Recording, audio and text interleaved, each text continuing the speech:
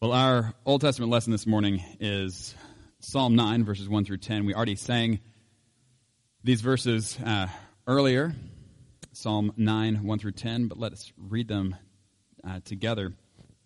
It should be found on page 846 in your pew Bibles.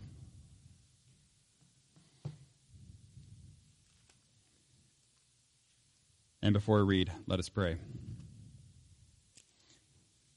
Heavenly Father, we do thank you again for this day that you have made. And God, we do thank you for your word that you have given to us that does reveal you, clearer than even creation reveals you. And God, we thank you that as we read your word, we can come to know you better for who you really are and not who we've imagined you to be. Lord, we pray this morning that you would help us to hear your word, to really hear it. That you would help us to understand what you have been communicating to us. That you'd help us to have hearts that are ready to receive it, to take it in, and to live it as your people in relationship with you through Jesus. We pray this in Jesus' name. Amen. Psalm 9, verses 1 through 10.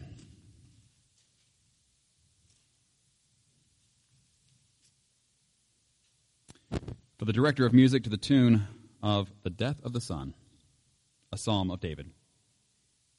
I will give thanks to you, Lord, with all my heart. I will tell of all your wonderful deeds.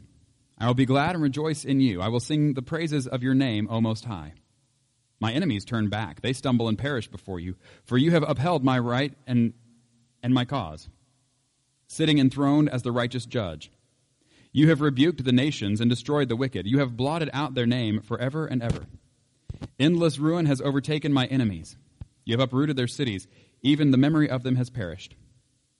The Lord reigns forever. He has established his throne for judgment. He rules the world in righteousness and judges the peoples with equity. The Lord is a refuge for the oppressed, a stronghold in times of trouble.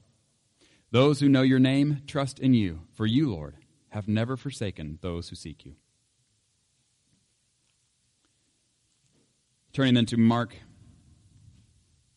chapter 12, verses 28 through 34.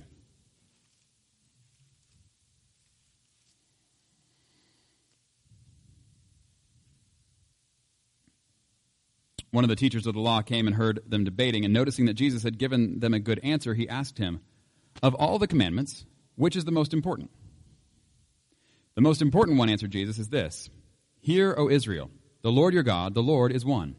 Love the Lord your God with all your heart and with all your soul and with all your mind and with all your strength. The second is this: Love your neighbor as yourself. There is no commandment greater than these." "Well said, teacher," the man replied.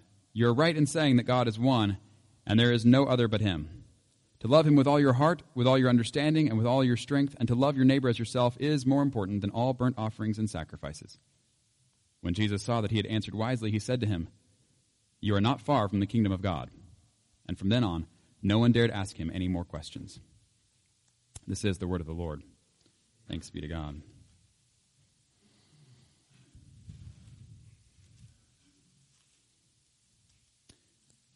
Well, it seems I'm having some microphone problems. Let's see if I can have a lot of static here shortly, and then maybe we won't have any more. If I can get it. All right. Hopefully we got that short worked out. Okay. That's not where I wanted to start. Where I wanted to start was by asking you if anybody here has ever been falsely accused of anything. Actually, I want to take it a step farther. I want to know if you would like to be falsely accused of anything. Anybody? No? No takers on that one? If you have ever been falsely accused of anything, or even think about the idea of that, if somebody is going to accuse you of doing something that you would not do.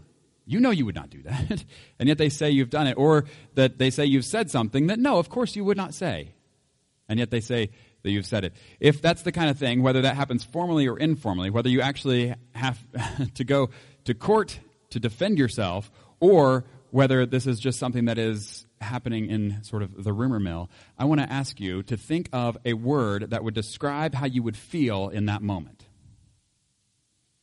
When being falsely accused, what word best describes how that feels? Now, raise your hand if the word that you chose was glad. Anybody? Nobody. All right, well. That sounds like you're all normal. So congratulations, you passed the test.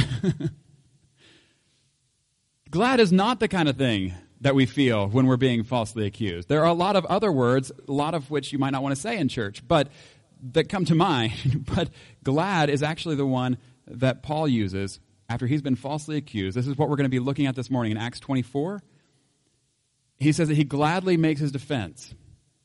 And so he has been arrested for doing something he hasn't done. We're going to hear what the charges are against him, and we're going to hear the way he defends himself. But I think it is really interesting that the way he begins is by saying, I gladly make my defense. And so we're going to see where that comes from and then how it is that he defends kind of point by point what the charges are and what that means for us as we go forward from here. So let's take a look. Acts chapter 24, verses 1 through 21. Kind of catching you up on where we are at this point. Paul has been transferred from Jerusalem to Caesarea. He was transferred from Jerusalem to Caesarea because basically there was a plot on his life in Jerusalem. It was too dangerous for him to stay there.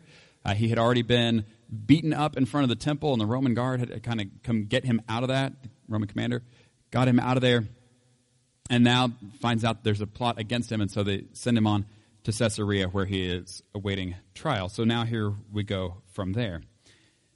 5 days later, the high priest Ananias went down to Caesarea with some of the elders and a lawyer named Tertullus, and they brought their charges against Paul before the governor. When Paul was called in, Tertullus presented his case before Felix, the governor. We have enjoyed a long period of peace under you. You got to listen to this guy. It's the way that he lays it on thick when he's talking to the governor. We have enjoyed a long period of peace under you, which is not true, by the way, but anyway. And your foresight has brought about reforms in this nation. Everywhere and in every way, most excellent Felix, we acknowledge this with most profound gratitude. But in order not to weary you further, I would request that you be kind enough to hear us briefly. We have found this man to be a troublemaker, stirring up riots among the Jews all over the world.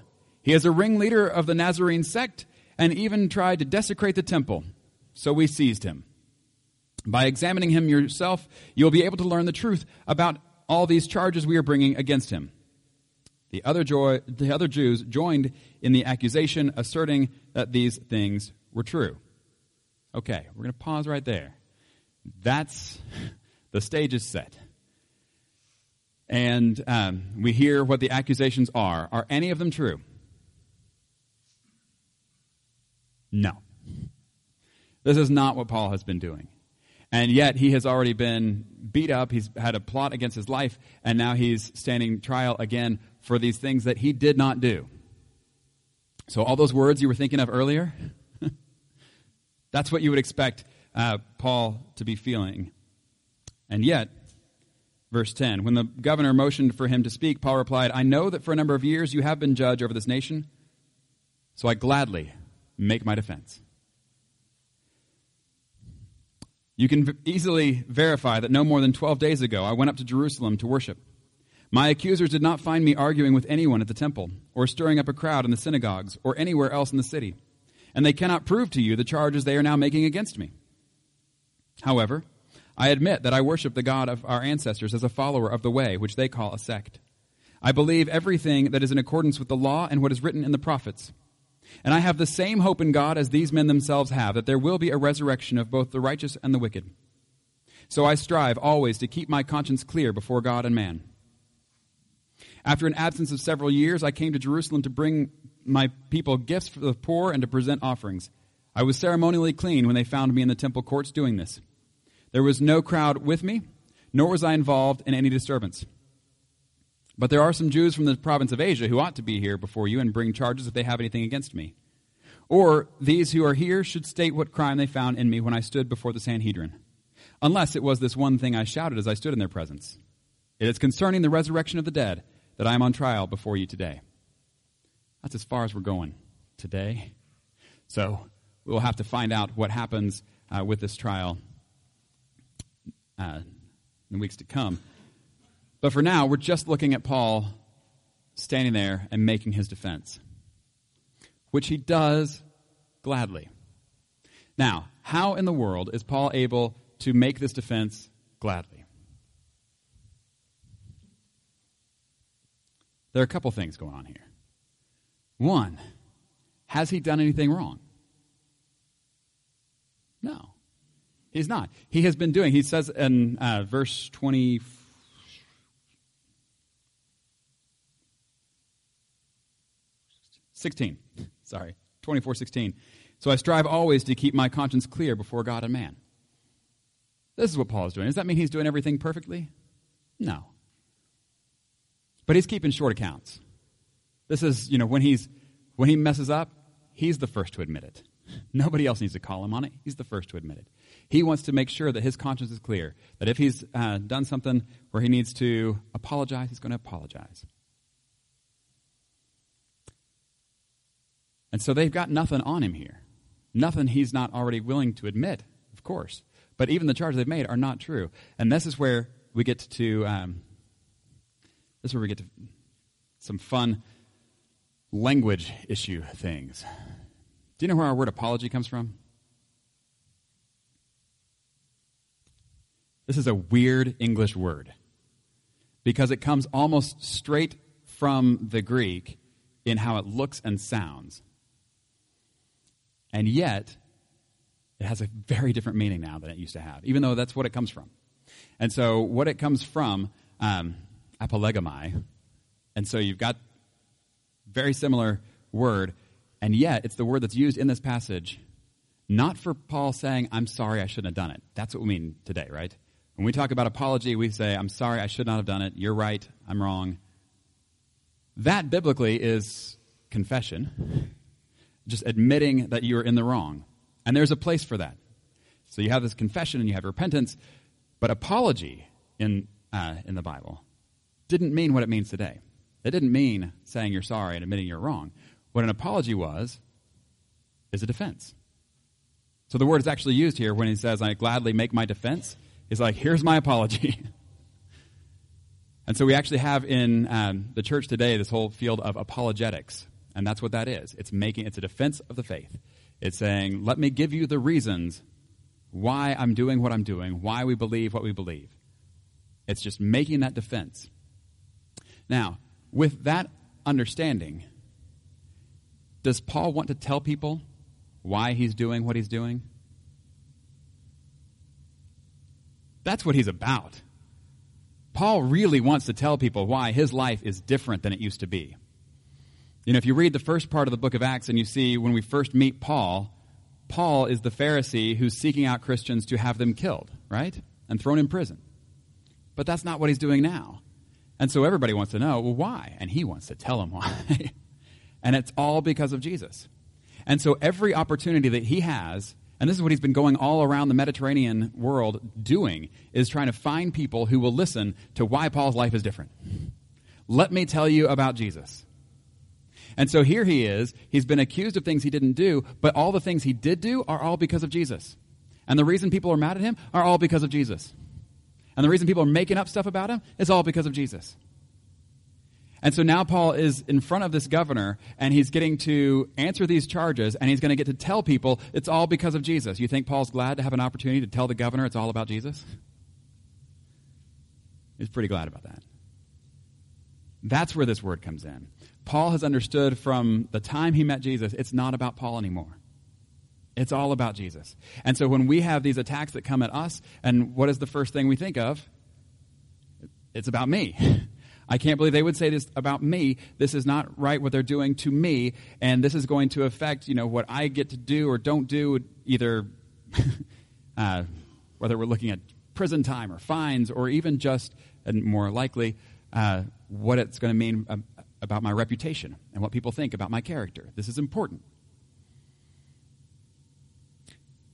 But Paul doesn't seem to care about those sort of things. What Paul is looking for is an opportunity to tell people about Jesus.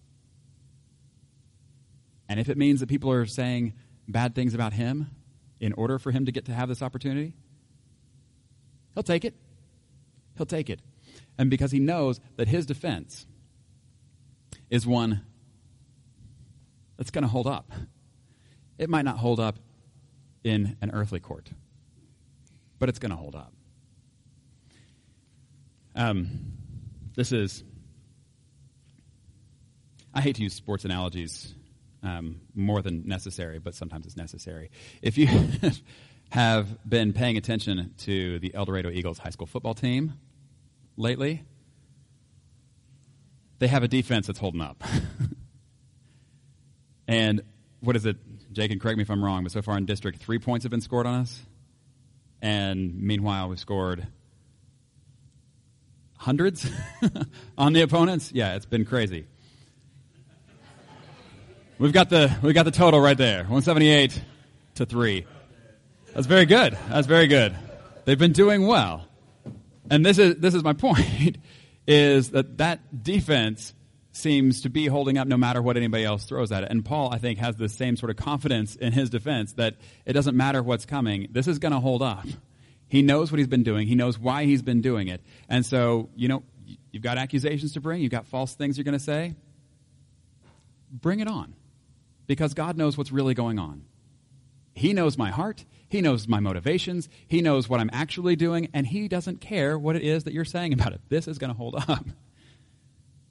And this is where Paul can be glad to make this defense. It's why he's able, as he strives always to have his conscience clear before God and man.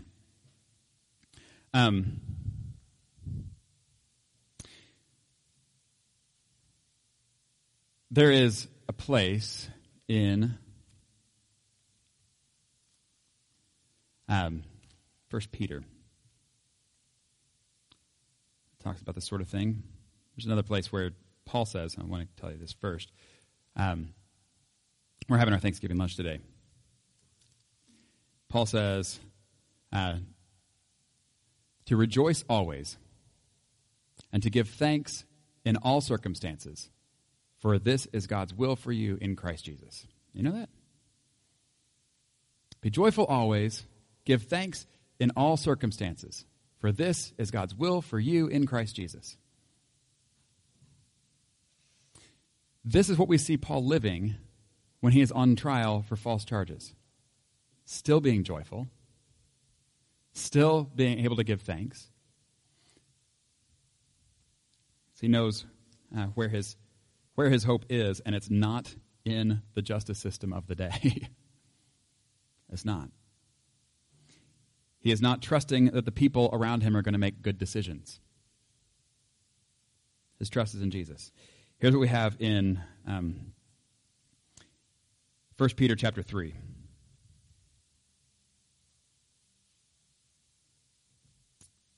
This is verses 13 through 18. It says, who is going to harm you if you are eager to do good? Yeah. It says, but even if you should suffer for what is right, you are blessed. Do not fear their threats. Do not be frightened. But in your hearts revere Christ as Lord. Always be prepared to give an answer to everyone who asks you to give the reason for the hope that you have.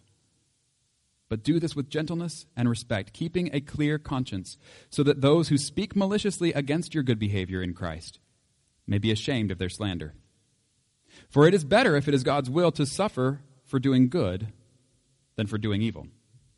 For Christ also suffered once for sins, the righteous for the unrighteous, to bring you to God.